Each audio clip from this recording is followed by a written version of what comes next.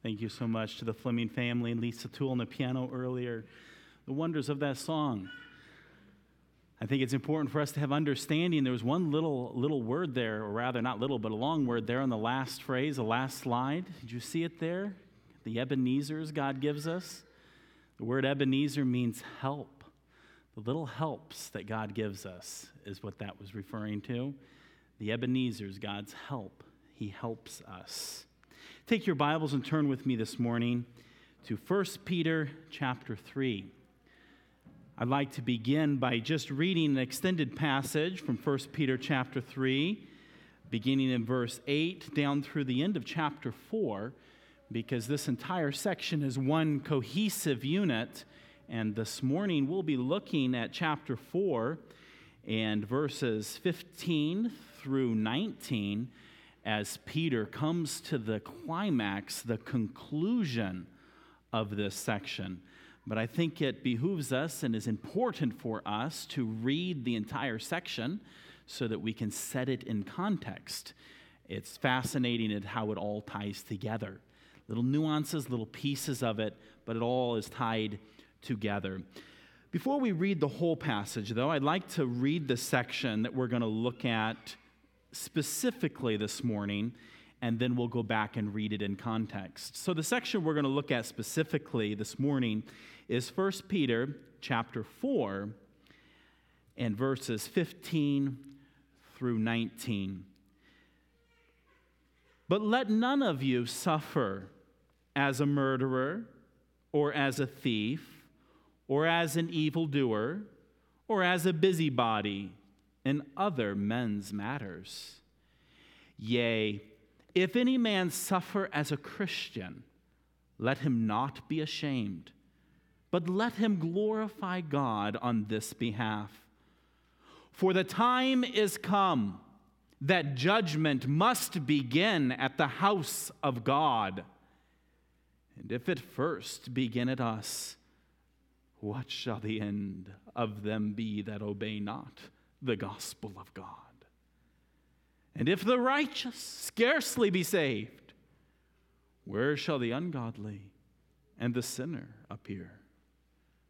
Wherefore, let them that suffer according to the will of God commit the keeping of their souls to him in well-doing, as unto a faithful Creator.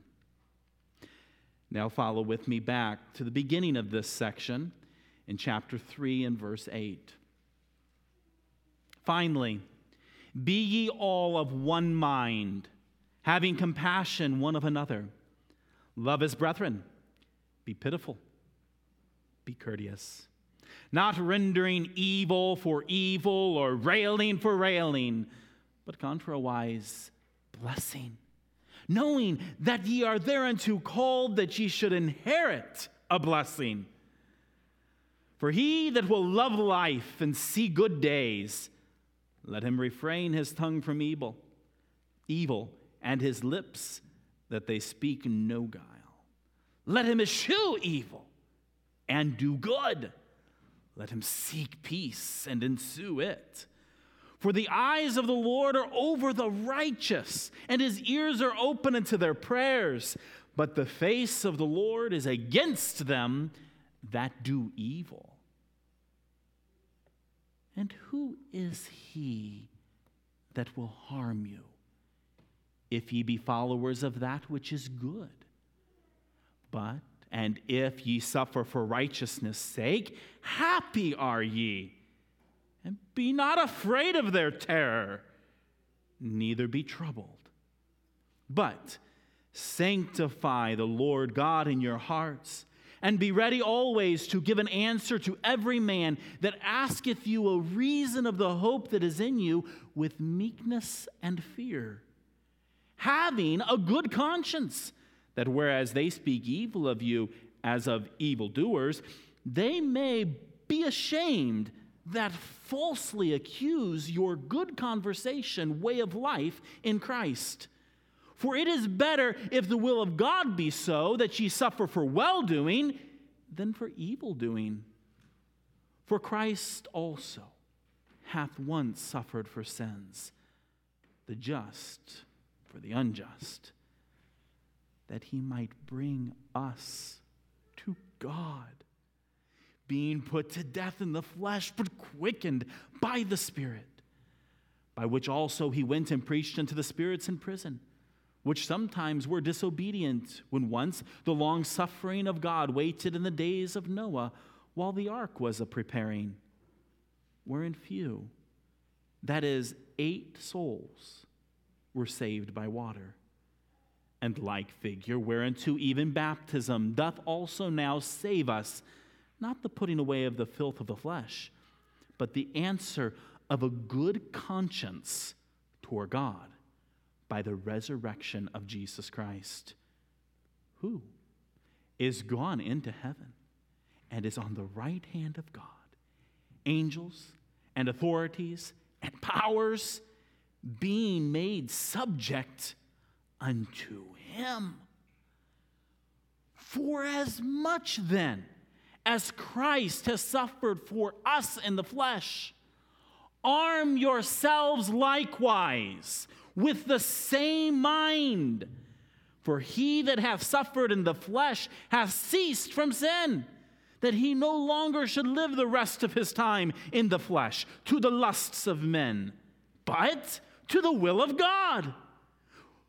For the time past of our life may suffice us to have wrought the will of the Gentiles, when we walked in lasciviousness, lusts, excess of wine, revelings, banquetings, and abominable idolatries, wherein they think it strange that ye run not with them to the same excess of riot, speaking evil of you, who shall give account to him that is ready to judge the quick, living, and the dead. For this cause was the gospel preached unto them that are dead, that they might be judged according to men in the flesh, but live according to God in the Spirit. But the end of all things is at hand. Be ye therefore sober, and watch unto prayer. And above all things, have fervent charity among yourselves, for charity shall cover the multitude of sins. Use hospitality one to another without grudging. As every man hath received the gift, even so minister the same one to another, as good stewards of the manifold grace of God. If any man speak, let him speak as the oracles of God. If any man minister, let him do it as the ability which God giveth, that God in all things may be glorified through Jesus Christ, to whom be praise and dominion forever and ever. Amen. Beloved, think it not strange concerning the fiery trial, which is to try you, as though some strange thing happened unto you. But rejoice, inasmuch as ye are partakers of Christ's sufferings, that when his glory shall be revealed, ye may be glad also with exceeding joy. If ye be reproached for the name of Christ, happy are ye. For the Spirit of glory and of God resteth upon you. On their part, he is evil spoken of, but on your part, he is glorified. But let none of you suffer as a murderer, or as a thief, or as an evildoer, or as a busybody in other men's matters. Yet if any man suffer as a Christian, let him not be ashamed, but let him glorify God on this behalf. For the time is come that judgment must begin at the house of God. And if it first begin at us, what shall the end of them that obey not the gospel of God? And if the righteous scarcely be saved, where shall the ungodly and the sinner appear? Wherefore, Let them that suffer according to the will of God commit the keeping of their souls to him in well-doing, as unto a faithful Creator. Our great God and faithful Creator, we thank you for your word. We thank you for this scripture you have inspired and preserved for us this day so that we can learn thereby. Lord, as we've looked at the topic of suffering, as we've seen how this ought to motivate us, help us now to consider, as you have declared here, that it is time that judgment begin in the house of God, that we as your people, your spiritual house built up, must examine ourselves, must consider our way of life, our conversation, must consider what we do and how our conscience stands before you, so that if and when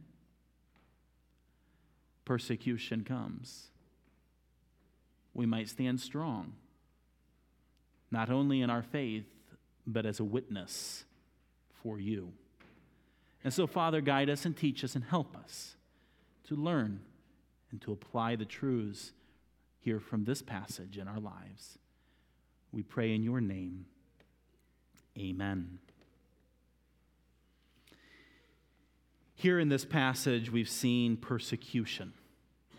Last 2 weeks, we looked at how Brother Fleming also reiterated it in the psalm before he sang, it's not something strange. For here it is if and when. It's not really what it is if and when, it's when the fiery trial comes. There's suffering. So how ought this to motivate us? Well, in context of this whole passage, you may notice that there's a lot about our conversation, about our way of life, about us doing the will of God. And here now it's coming to this point of suffering, and as he's just finished admonishing the believers to not think it strange, but to rejoice in the midst of suffering, he pauses for a moment and addresses an aspect that's very real. That is, for what or for whom are we suffering? Look with me at verse 15. He says, "But let none of you suffer as a murderer, or as a thief, or as an evildoer, or as a busybody in other men's matters." In my Bible, if I look across the column to this next section in the earlier part of the chapter, we find out that we once, particularly writing to the audience here, were people who would do the will of the Gentiles. And Gentiles here technically means non-Jews, but very specifically means those who live without the consciousness of the true God and his law. Live wickedly. And they're talked about the lasciviousness, the living of life, of sensuality and immorality, of lusts, desires, and passions, of the excesses of wines, of the revelings, of the banquetings, of the abominable idolatries. And the appeal here is that we should no longer walk in these. The theme continues through all of this, that rather we are supposed to be living and doing the will of God. And that's sometimes hard. And the reason why he comes back to it is because sometimes when we suffer, we struggle with the aspect of suffering while doing the will of God. But sometimes, did you know, we suffer because of the consequences of our sin. For the consequences of our sin. And sometimes we may suffer greater consequences for our sins because the godless world around us sees us as we now declare our faith in Christ, and they now hold us to a higher standard. And so, the admonition or the motivation that results for us is a motivation to live according to the will of God, to stay far away. Well, you might say, well, these things don't sound like a Christian, and you're exactly right. They don't. That's why Paul in other places goes through a list of things and sins, and he says, let them not be once named among you. Just because we have the grace of God, because His grace has been poured out upon us and we've received forgiveness, shall we continue in sin that grace may abound? God forbid. God forbid. No, we don't continue in sin that grace may abound. And when it comes to the issue of suffering, it's even more important. For when we find these people here, you see here back in again to verse 4 of chapter 4, these evils that the Gentiles walk in, it now says, wherein they think it strange that ye run not with them to the same excess of riot, speaking evil of you. Here now, you have forsaken those things, and you just don't seem that you can win. You forsake them, and then they cause trouble for you, speaking evil of you, because you don't run with them the way they run and the way you used to run. Instead, we are seeking to serve God. And in seeking to serve God, we may suffer for it. That's why there was so much admonition here given in chapter 3 and verse 8 about being of one mind, about not rendering evil for evil or railing for railing, but blessing, knowing we have an inheritance, seeing that we need to love life in good days, we speak the truth. We refrain our lips, our tongues from evil and our lips from guile. We eschew evil. We seek good. We seek peace. We ensue it, knowing that the Lord is the righteous judge. And even as we are seeking to fulfill the will of God, think it not strange that you'll be suffering or persecuting for this. Think it not strange that you'll find yourself shackled up to the most despicable criminals of society. And Peter is writing saying, beware in how you live, that when you find yourself suffering, it's for righteousness and not unrighteousness. He's appealing to the church to take heed, wake up, pay attention, be sober, beware and careful of how you live. Especially in a society and a time in which there is suffering for righteousness' sake. He follows it with the encouragement that if any man suffer as a Christian, let him not be ashamed. That's the reason why Paul and Silas in Philippi, though they were bound in the innermost prison in the stocks, could sing at midnight. They could give glory to God because they were not in there for any crimes that they had committed. And they could glorify God in it. In fact, as we look throughout history, we find illustrations of this in many different places. If we go way back to the book of Genesis, turn with me there. The book of Genesis in chapter 39. In chapter 38, we find one of Jacob's sons, Judah, walking in lasciviousness, running with a friend who sets him up with a woman who had attired herself as an harlot. Not a good situation. Here you might say, this isn't the church age, but you might say, time for judgment to begin in the house of Jacob. For Judah to realize this is wrong. Instead, he had a friend he was running with to the same excess of riot who led him right into this gross immorality. But then we turn the page to chapter 39 and we find Joseph, who had been hated by his brethren, sold into slavery, had every excuse to be bitter, but yet he faithfully worked and served as a slave in Egypt, gaining the respect of his master, his owner, Potiphar. Catching the eye of Potiphar's wife, who sought day after day after day to tempt him into immorality. And he resisted. He refused. In fact, he began to avoid her altogether. You see, judgment began in his heart. He had a fear of God in his heart. Even though he didn't have 1 Peter like we do, he understood the truths of 1 Peter. And he was able to apply them in his life in the midst of temptation. And what did it get him? One day she intently went to trap him. So much so that he had to leave, leaving his coat behind as he fled from her presence. And what did she do? Well, interesting. Peter kind of describes it. For she was one who spoke evil of him. She switched it around as she reported to her husband, basically describing that Joseph had done what she was doing. You see how that happens?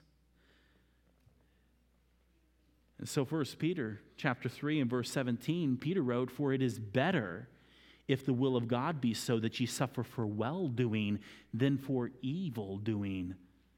Joseph could have yielded to those temptations and enjoyed the pleasures of sin for a season. You might say that he could have continued in the will of the Gentiles, which might have sufficed him, but it wouldn't. He could have walked in lasciviousness and lusts. He could have done it. But no, judgment began in his heart. For how did he respond to her? How did he respond to her? In Genesis 39 and verse 9, he replied, saying, "There is none greater in this house than I. Neither hath he, your husband, kept back anything from me but thee, because thou art his wife." Now look at this next phrase. "How then can I do this great wickedness and sin against God?" And it came to pass, as she spake to him day by day, that he hearkened not unto her to lie by her or to be with her. And then the day came when he was alone in the house, and she made her move on him. But he fled and left. And she lied to her husband about what was going on. Do you know what happened to Joseph? Look at verse 20. Joseph's master took him and put him into the prison, a place where the king's prisoners were bound, and he was there in the prison. Joseph suffered for righteousness' sake. He considered the truth of what's in 1 Peter. Here, this is, "For the time has come that judgment must begin at the house of God." In an Old Testament sense and in an individual sense, this was real for Joseph. He knew what was right. But in the end, see again in 1 Peter chapter 4 and verse 19, "Wherefore let them that suffer according to the will of God commit the keeping of their souls to him in well-doing as unto a faithful Creator." And that is exactly what Joseph did. For if we look back at Genesis chapter 39, we find in verse 21, here he is in prison, "But the Lord was with Joseph and showed him mercy and gave him favor in the sight of the keeper of the prison." And we don't have time to tell the rest of the story. But Joseph was a man who throughout his life demonstrated an integrity that he suffered for. Sometimes in Christian circles, we have an integrity crisis. Do we, when no one's around, have integrity? Do we do the will of God as we meditate upon things in life, as we do things when no one sees, when our friends are pressuring us? Does judgment begin in our hearts? We as a church, the house of God, his spiritual house, are we serious about doing the will of God and not doing the will of the Gentiles? What's a travesty here in America is that we have religious freedom in the sense that for the most part, we don't suffer for doing right and we don't suffer for our witness. But the travesty is how many times those who bear the name Christian blaspheme the scriptures, blaspheme the Lord in their conduct that actually results in them suffering, but suffering rightly so for doing not the will of God. You see, this is one of the reasons why persecution is so real and why in so many societies and times and places when there has been persecution that is spoken of as refining the church. Why would you be doing things that get yourself thrown into prison if you're doing things that are righteous and it gets you thrown into prison? And Peter's writing, if you're suffering, don't be suffering as a murderer or as a thief or as an evildoer, broad or generic, or even as a busybody in other men's matters. You know, you might hear people use as a rationale being in the wrong place at the wrong time. Now, I understand that sometimes that may be true, innocently so.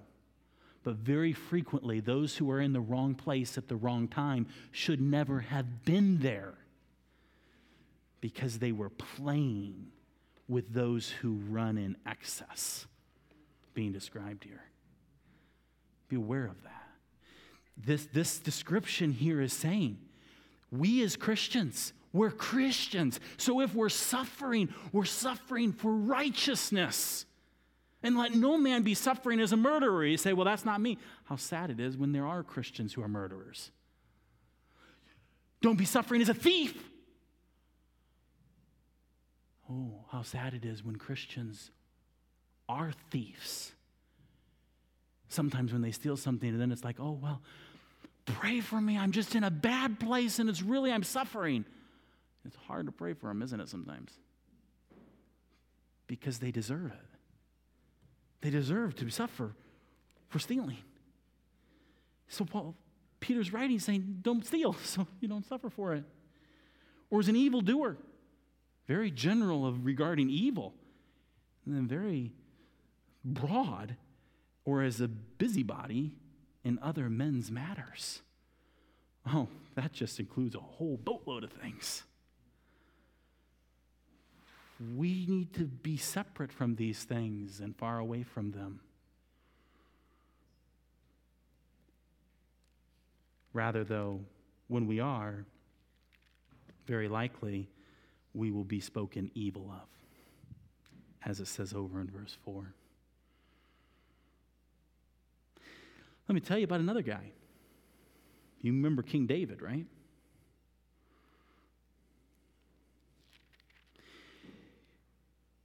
King David committed a horrific crime in adultery, or worse, depending on how you look at it. And in 2 Samuel, when Nathan confronted him, he said to him that you have given great occasion to the enemies of the Lord to blaspheme. Here's a reason why judgment must begin in the house of the Lord. Is because when it doesn't, and we find ourselves committing and doing evil or meddling in other men's business or stealing or murdering, we give occasion for people to blaspheme, as was the case with David. But let's look at another example from history. Turn with me to Daniel chapter 6. Daniel chapter 6 had a similar life to Joseph, in the sense that just as Joseph as a young man was sold into slavery, so Daniel was carried away captive into a foreign land. It's interesting that these two positive examples had suffering that was absolutely nothing to do with anything they had done wrong. Which, again, here's the reason why many look at suffering as a preparing for the bigger tests. In spite of all of that, we find Daniel rising in influence, rising in power. next to the king. Kind of like Joseph, by the way. Suffering refined this man, to the point where he, in chapter 6, after being the right-hand man for repeated kingdoms, now comes to the kingdom of Darius, and Darius set him, well, we read Daniel chapter 6, verse 1, it pleased Darius to set over the kingdoms 120 princes, which should be over the whole kingdom, and over these 3 presidents, of whom Daniel was first, that the princes might give an account unto them, and the king should have no damage. Then this Daniel was preferred above the presidents and princes, because an excellent spirit was in him, and the king thought to set him over the whole realm. Here we have a man carried away as a youth, as a captive, suffering in that way. Could you imagine? Being pulled away from your family, your home, your community, carried to a foreign land, given a pagan name, and then trained in the ways of the Babylonians. But yet now as time has gone by, he has risen in influence to the point where now the new king is determined to set him over everything so he can kind of like check out. That's really what's going on here. He wants to enjoy being king, and so he's going to put Daniel in charge of everything. And so, you know what the plan is? The king had this plan, but everybody else didn't like it. No, they didn't like it. They wanted to be number one. And they didn't want to submit to Daniel as number one. And so you know what they started to do? They started to watch Daniel. Did I say David? Daniel. Started to watch Daniel. And you know what their strategy was? We're going to catch that Daniel doing something wrong. We're going to catch that Daniel doing something wrong so we can take him down. Can I tell you something? If you carry the name Christian, there are people, even in a pluralistic society in such as which we live, will want to take you down. And they're going to watch you. And they're going to pick away at everything you do. That's what they did to Daniel. They were watching him, and they were watching him. You know what? They wanted to find something to grab a hold of to pull him down. That's one of the reasons why one of the qualifications for a pastor, bishop in Timothy and Titus is said that he be above reproach, literally meaning he have no handles, nothing that they can grab and yank him down with. That's what they're looking for with Daniel. Oh, they're just looking, they're watching. What can we trap them in? What can we get them in? Daniel 6:4. Then the presidents and the princes sought to find occasion against Daniel concerning the kingdom. But they could find none occasion or fault. They couldn't find anything. For as much as he was faithful, neither was there any error or fault found in him. This is what Peter is talking about, is what needs to be in us. Now, does this mean that we're sinless and perfect and don't make mistakes? No. That won't be the case till we're in glory. But that's why the appeal is this: let judgment begin in the house of God. Start living life intentionally and real and understanding this. Don't just go along with the culture or the society or the perspectives. Pay attention. Wake up. That's why the aspect is even given in Peter of wake up. It's even said there.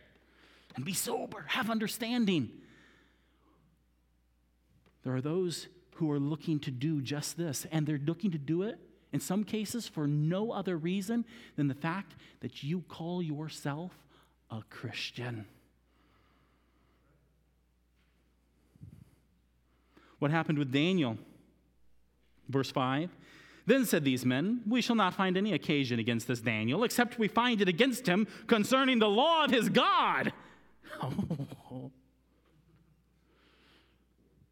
Isn't that the way it's worked throughout the centuries? When there's nothing legitimate, make it up. And it's extra powerful when you make it up regarding what somebody ought to be doing. And you know the history, I hope.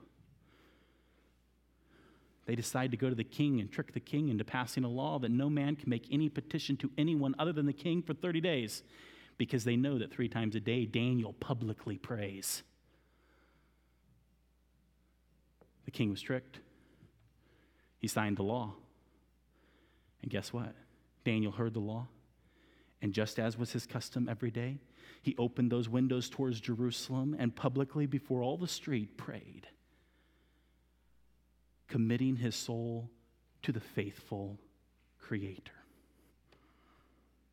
Just as what's described here in 1 Peter. He wasn't afraid of their terrors. He was doing the will of God. Last verse of chapter 4. Committing the keeping of his soul to him in well-doing, as unto a faithful Creator. Judgment began in his heart. Do we? I hope you know the story, the history of Daniel. He was reported to the king, and the king realized his mistake. But there was nothing he could do about it, because he wasn't supreme king like Nebuchadnezzar was. He was bound by the laws of the Medes and Persians, and he couldn't change a decree. So Daniel was taken, and he was cast into a den of lions, there to suffer, not as a murderer, not as a thief, not as an evildoer, not as a busy man in other men's business, but as one who was a praying man. You know the account, I hope. The lions didn't eat him, for God sent an angel to that den of lions and closed those lions' mouths, and he was delivered from those lions. And then the king issued a decree to all those who had tricked him that they be cast into the den of lions. And guess what happened to them? They never even reached the bottom. The lions devoured them. Daniel was one who suffered reproach.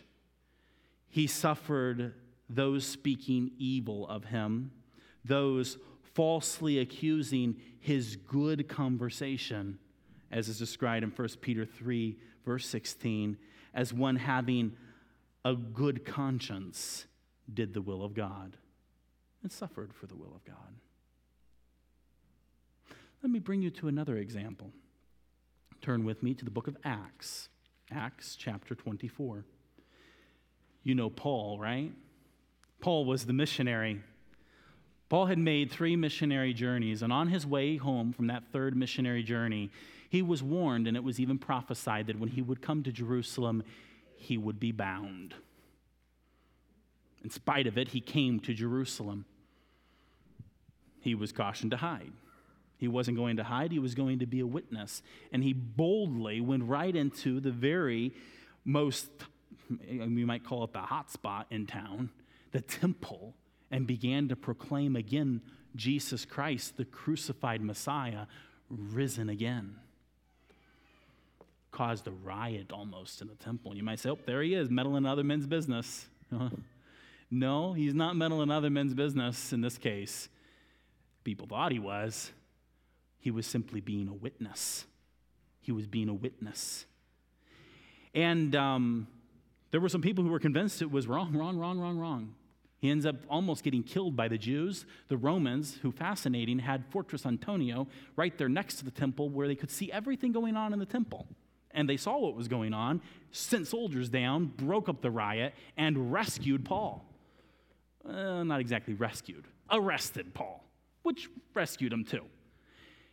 He goes in and he begins to be questioned. It's a long, drawn-out process of how the different events take place. In fact, it actually took several years, 2 years to get to where we're going to cover this morning. But in this process, he is accused, and he's brought before the Roman appointed governors. Hear this, that Paul is before Felix, and he is accused. And if you look here at Acts chapter 24 and verse 5, you will find his accusers. Look what they say about him. Acts 24, verse 5. We have found this man a pestilent fellow and a mover of sedition among all the Jews throughout the world, and a ringleader of the sect of the Nazarenes, who also has gone about to profane the temple, whom we took and would have judged according to our law, but the chief captain Lysias came upon us, and with great violence took him away out of our hands. Do you hear all that? Tell me, was Paul guilty of any of that, yes or no? No. None of it. None of it.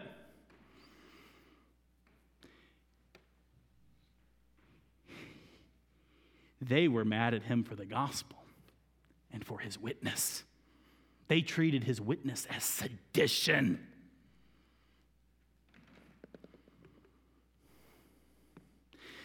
Felix obviously didn't believe him. It turns out that there was an attempt or a plot for Paul's life. He was transferred out of Jerusalem to Caesarea. There he remained imprisoned for 2 years. And finally, in 2 years, he was brought before Festus and Felix. And in the process of that, Paul shares his testimony, and he is presented, and there's something he says very interesting in the midst of all of this. If you look with me down at Acts 25 and verse 10. Then said Paul, he's speaking here to Festus and Felix, Roman authorities in that region. Then said Paul, I stand at Caesar's judgment seat. He appeals to the emperor, which he had the right of doing as a Roman citizen, where I ought to be judged. To the Jews have I done no wrong, as thou very well knowest. For if I be an offender, or have committed anything worthy of death, I refuse not to die. But if there be none of these things whereof they accuse me, no man may deliver me unto them. I appeal unto Caesar.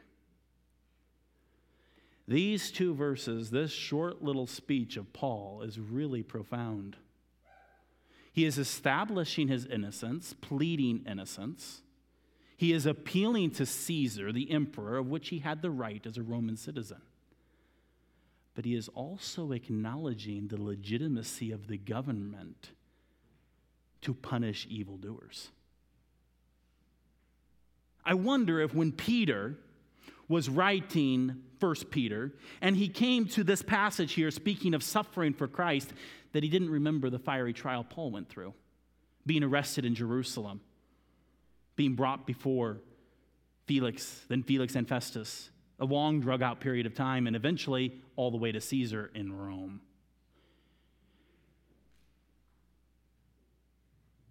I wonder if Peter thought of that as the Holy Spirit inspired him to write 1 Peter 4, verse 15.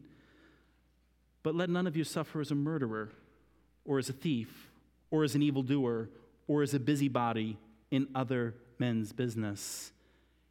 Yet if any man suffer as a Christian, let him not be ashamed, but let him glorify God on this behalf. For the time is come that judgment must begin at the house of God. I believe that is the sentiment of Paul here in Acts 25, 10, and 11. For notice what he says in verse 11. He says clearly to them, if I be an offender or have committed anything worthy of death, what does he say? I refuse not to die. He is basically saying, I have a clear conscience, like Peter was talking about. I have done the will of God, and I am suffering for the will of God. But you examine me. Examine me. Am I suffering as a murderer? Am I suffering as a thief? Am I suffering as an evildoer? Am I suffering as one who's meddling in other men's business? Because if I am, Paul says, I submit to it. I refuse not to die. Lead me out, turn me over to the Jews execute me. If I have done these things, if I am worthy of death, execute me. Which, by the way, is actually one of the profound New Testament evidences of the legitimacy of civil government and the civil government's authority for capital punishment. Paul here is affirming that while he is affirming his good conscience, and at the same time that he's not one suffering as Peter says none of us should. Paul set for us an example. And so when we come back to 1 Peter, if any, verse 14, be reproached for the name of Christ, as was Paul, happy are ye, for the Spirit of glory and of God resteth upon you. On their part, he is evil spoken of. That was the case with the Jews. You heard what they were saying about Paul and of his God. But on your part, he is glorified. In David's situation, his sin gave cause for the enemies of God to blaspheme the name of Christ. Even, in fact, that was true in the life of Paul, too, before he was saved. Yet he talks of the mercy he found. I wonder if perhaps Paul didn't stand there before them, in a sense, yielding to their judgment if they wanted to go back to extend the statute of limitations, so to speak, in his case. He was prepared to face it. Clearly. Will judgment begin in the house of God? Will we, as the house of God, as his people, judge ourselves?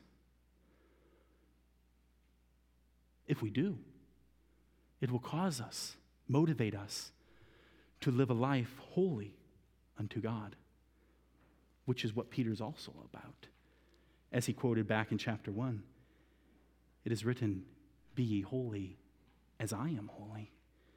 We are to live this way in all manner of conversation in life.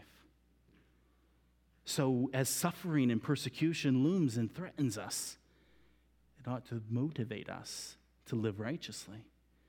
He continues on here, and there's a lot here in verse 17 and 18 of paralleling and causing him again, the people in the midst of their suffering, to see those who are persecuting them. And the situation here of the divine and the eternal perspective is coming into play. You might be crying for justice, justice, justice, and he establishes it basically here in these verses. He establishes it here. For if the righteous scarcely be saved, where shall the ungodly and the sinner appear? You may be struggling as one suffering for righteousness' sake and struggling with it. What if you're struggling because you're suffering for evil doing, wrong doing? The point of this all, as it comes together, is about obeying the gospel of God and how the righteous comes together. And how do we do all of this? We commit ourselves to the faithful Creator. We may not be facing any ridicule or suffering today or tomorrow or the rest of this week. But I submit to you that every one of us need to have judgment begin in the house of God. Judgment is a discerning of what is right and what is wrong. And it needs to be true for us as a church family. It needs to be true in our personal lives. It needs to be true when no one sees. Judgment begins with us, what is right and what is wrong. And how much more that is true because we are people who are righteous. And how are we righteous?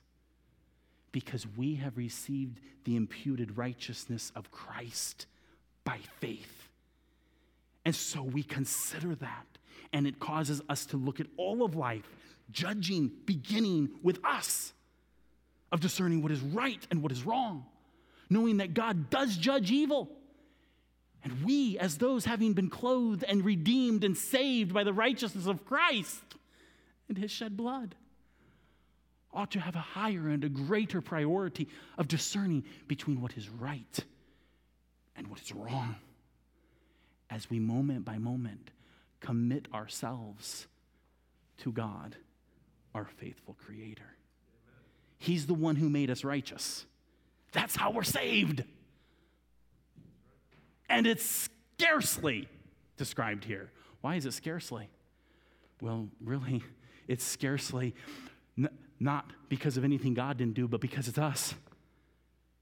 Do we accept him? Have we believed in the Lord Jesus Christ and be saved? It's a guarantee when we do. But it's the only way. That's the point. It's the only way to be made righteous is by believing in the Lord Jesus Christ. And when we've believed in the Lord Jesus Christ, he lives inside of us, and no matter what we face, as we judge between right and wrong, and as we do in the grace and Spirit of God what is right, we have nothing to fear as we commit the keeping of our souls to him, as we do well, in well-doing, as unto a faithful Creator. It's all tied together from our salvation, faith in Christ, to our glorification in the presence of our Creator. Let judgment begin at the house of God. Are we a part of the house of God? Are you a part of the house of God? Today you can become a part of the house of God. You become a part of the house of God by believing that Jesus died for your sins. That Jesus died for your sins. That he was buried and that he rose again. And that by you trusting, believing in him and in him alone, your sins are forgiven. You are clothed in his righteousness. And you become a part of the house of God. And then we together, as experiencing this grace, we have judgment. We now have the Spirit of God who helps us to discern what is right and what is wrong. And no matter what we face as we do right, day by day, we commit ourselves to him who is a faithful Creator. Lord Jesus, we thank you that you are the Creator. We thank you that you suffered for us, leaving us an example. We thank you for your word, which is what you have given to help us in discerning what is right and wrong. Lord Jesus, I pray that your Spirit would move among us here now in this room, that judgment may begin in the house of God. May we be a people who recognize and understand sin is sin, confess it and forsake it, and find forgiveness under your blood. That we may continually go forth looking to you, Jesus, the author and finisher of our faith, as we commit ourselves and our souls to you. Lord, as we consider the fact that the evil, that the lost have no hope, may it motivate us to live godly lives in your strength, and to be bold witnesses to them, that we may see them saved, we may see them righteous and a part of your house. We need you, Lord Jesus. We commit ourselves to you. I pray for each one here this morning who has not believed on you, who is not a part of your house, that today they would believe in you, receive the forgiveness of sin, and have hope of everlasting life that's only through you, Lord Jesus. And so now we commit ourselves to you as we pray. In your name, Lord Jesus, we pray. Amen.